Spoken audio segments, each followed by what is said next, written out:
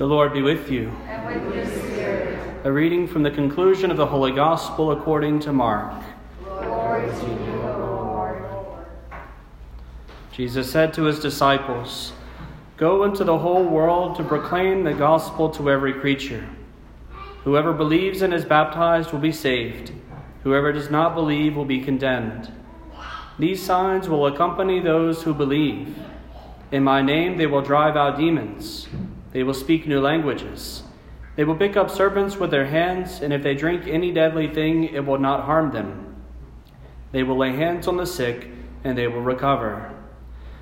So then the Lord Jesus, after he spoke to them, was taken up into heaven, and took his seat at the right hand of God. But they went forth and preached everywhere, while the Lord worked with them and confirmed the word through accompanying signs. The Gospel of the Lord. Praise to you, Lord Jesus Christ.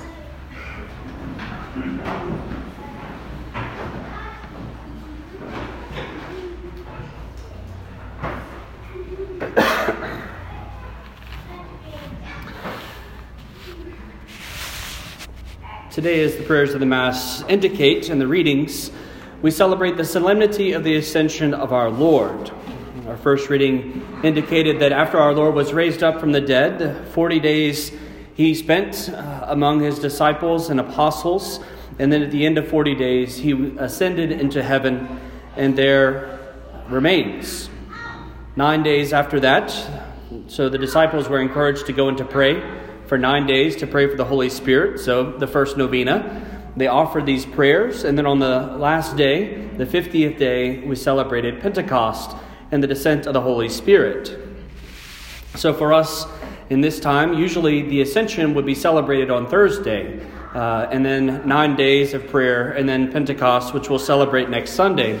But on account of the importance of the occasion and the desire for a larger number of the faithful to celebrate this great feast, the majority of the dioceses in the U.S. moved the feast from Thursday to Sunday. And so that's why today we celebrate this celebration of the Ascension of our Lord. And the Ascension of the Lord shows to us some important things. It shows to us basically two kind of main points. It tells us much about Christ, and it tells us much about ourselves. First, we look to the Lord. As we go through the Gospels, we hear that Jesus makes a large number of incredible claims. It leads people to believe one of two things. Either the man is absolutely crazy, or he's right. One or the other. And so, we look at the things that he did, and we look at the things that he said to us, and whether they were fulfilled or not. And we see that the Ascension of our Lord is a piece of the larger puzzle that shows us that Christ, rather than being crazy, was actually just telling the truth to us. By virtue of the resurrection from the dead, his ascension into heaven, and then his sending of the Holy Spirit to us, he shows us that everything that he promised, he could do. Everything he said was right. And so, we should follow. We should believe. Even if things are difficult for us to understand, the Lord has the words of eternal life, as Peter says. And so we place our trust in him. So we see first that Christ tells us the truth. He is worth placing our faith in. The Feast of the Ascension, as our second reading today indicated to us, also shows us that Christ rightly has all glory, honor, power, and dominion. That whenever he took on our flesh, he emptied himself of these things.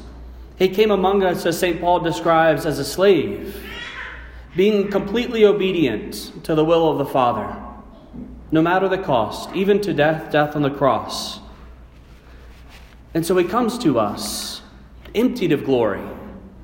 It doesn't look like he's the King of Kings and Lord of Lords to us most of the time. In fact, that's one of the things that causes so much confusion and scandal, is they look at him and they go, wait, we know his family. they live down the road from us. We've seen him here for 30 years now. How is he the Christ? And they're confused by it, shocked by it. It becomes difficult to believe. And yet the reality is that in the ascension, he goes back to the Father to reclaim what was rightly his from the start. He ascends into heaven and is seated at the right hand of God and given all power and authority. He reigns over the nations, and he waits. He waits for us to be able to come and to allow him to give dominion in our hearts as well. And so we see that Christ truly has all authority, that it is his. It is his to exercise. Not only that, we recognize too that Christ, in ascending to heaven, goes to prepare the way. Our opening prayer today indicated that. It says, where the head is gone in glory, the body is called to follow in hope. Christ, our head, has gone. He has ascended. He has gone to the Father. He has gone to prepare a place for us. And as he told his disciples, if I go to prepare a place for you, I will come back to you and take you to myself, so that where I am, you also may be. It's an indicator that Christ shows to us by his own ascension into heaven that we are not made for this world. That we were created for heaven. We were created for union with the Father. And that Christ goes to prepare it for us.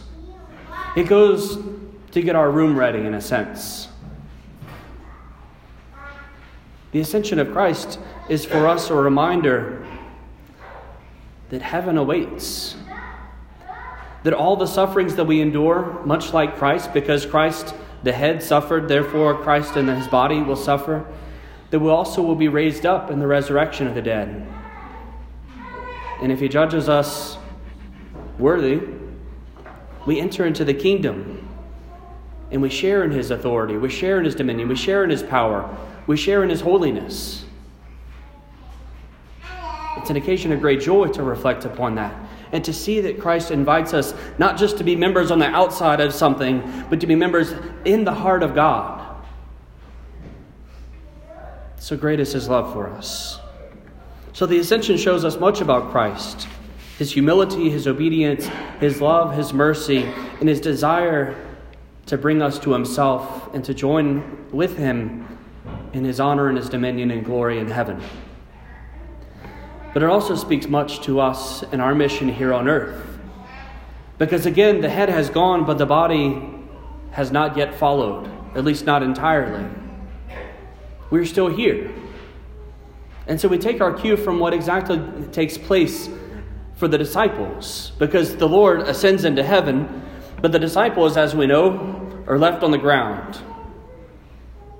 In our reading today, we hear something of the utter confusion that the disciples experience. Oftentimes what happens with the disciples whenever Jesus speaks or when Jesus does something, it takes it a while to sink in. After the resurrection, it's days and days before they really understand kind of what's starting to happen, before their eyes really begin to adjust to the new light in a certain sense of the resurrection. And with the ascension of our Lord, it's something that just doesn't happen. I mean, who among us has been talking with a friend and then they just right on up? That doesn't happen. If that happened, if I was talking with someone that I knew that I'd been, kind of walking with for 3 years, we had shared meals together, we had, shared our ministry and our work together, and they just right on up into heaven, you better believe I would be standing there going, what? If anyone else was around, as the other disciples were, I'd kind of look at them and be like, y'all saw that, right? That wasn't just me, that he just right on up into heaven. And so there's a sense in which the apostles are looking into the sky and they are just completely dumbfounded. They have no idea what to do with the reality that just happened. At least with the resurrection, they didn't see it taking place. They saw the fruits of it. They saw that Jesus appeared to them later. They didn't see the actual resurrection itself in the moment. But here they see the ascension in the moment. And they have no idea what to do. And so they're standing there staring into the sky. It shows us a few things. One, it shows us, again, that they were shocked. that they were wrestling, trying to understand, what is Jesus doing? What is happening here? All of these things that Jesus did over and over and again were entirely new. And so it took time to wrestle with it and to come to understand the implications. And so first, rightly understandable, shock.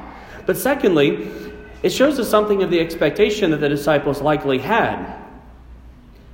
We hear in our reading also today that the disciples, looking to Jesus, they said, "Are you going to bring the kingdom of the kingdom of heaven? Are you going to bring it to Israel now?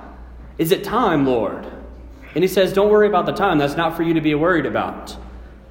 There was an expectation often whenever the Lord talked about things that were going to happen, that they were going to happen on the spot.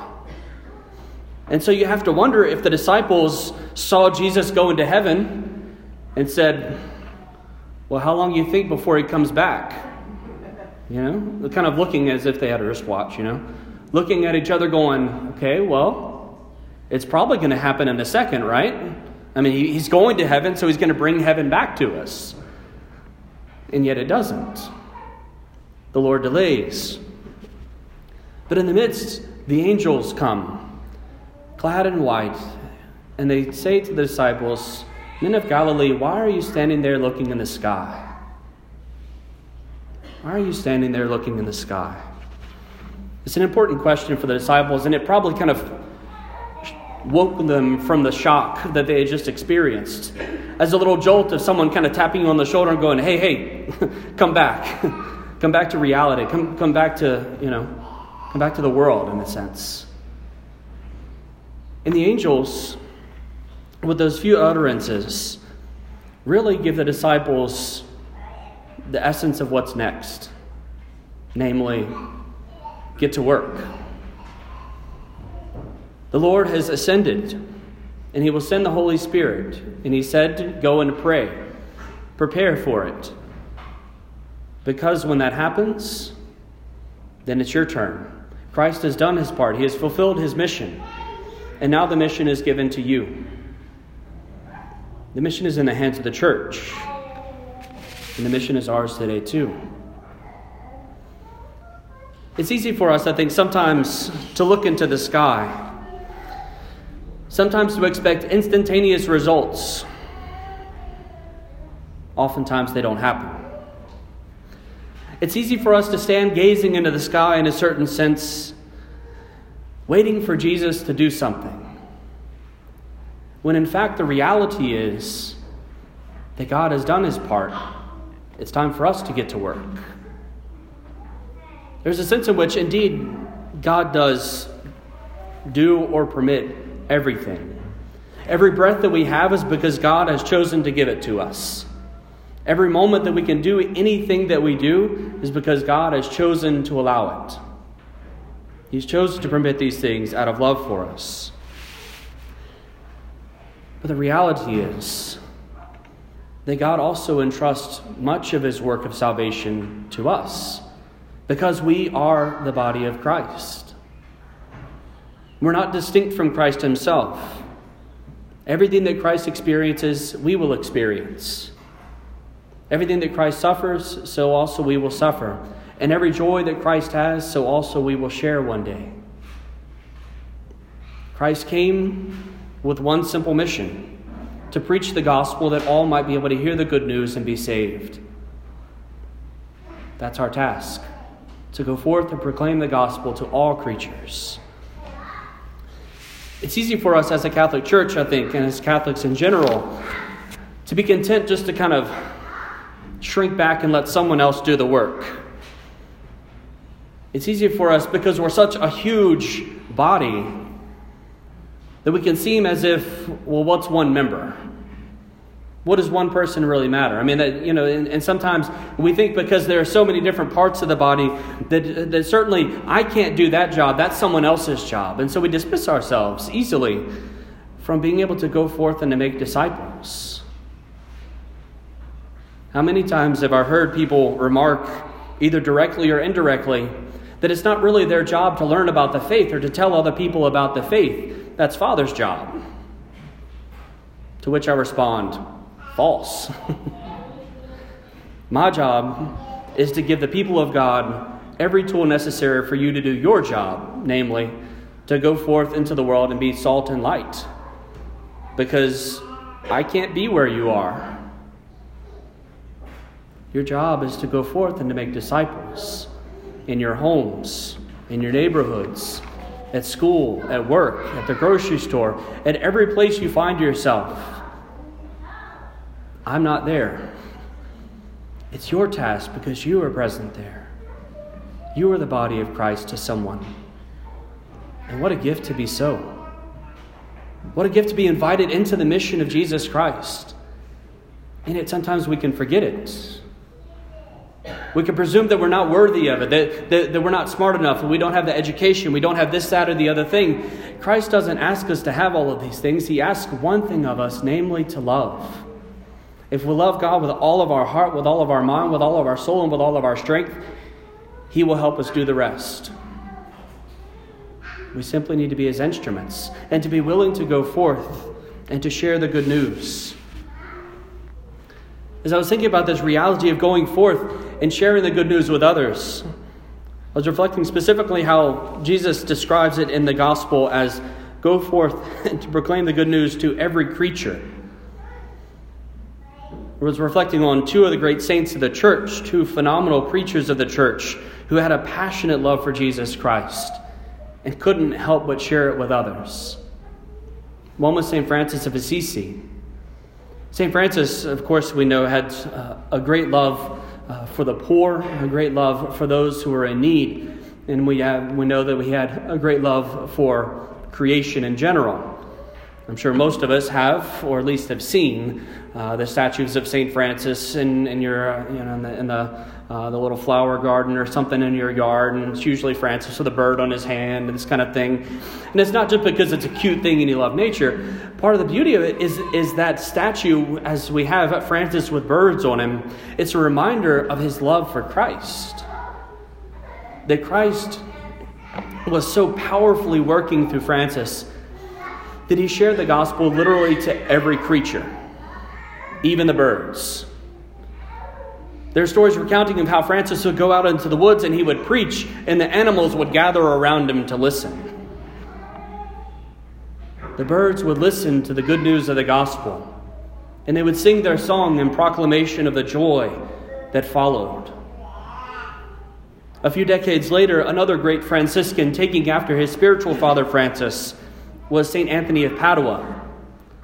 St. Anthony was one who also had a phenomenal gift for preaching the Word of God. And he went forth from town to town as they were called to do, and they would preach. And he came to one particular town, and no one would listen. He was giving it his best shot, and no one would hear the words of God. And he said, "Fine, if you will not listen, I will go to the fish." And he walked to the seashore next to him, and he began to preach.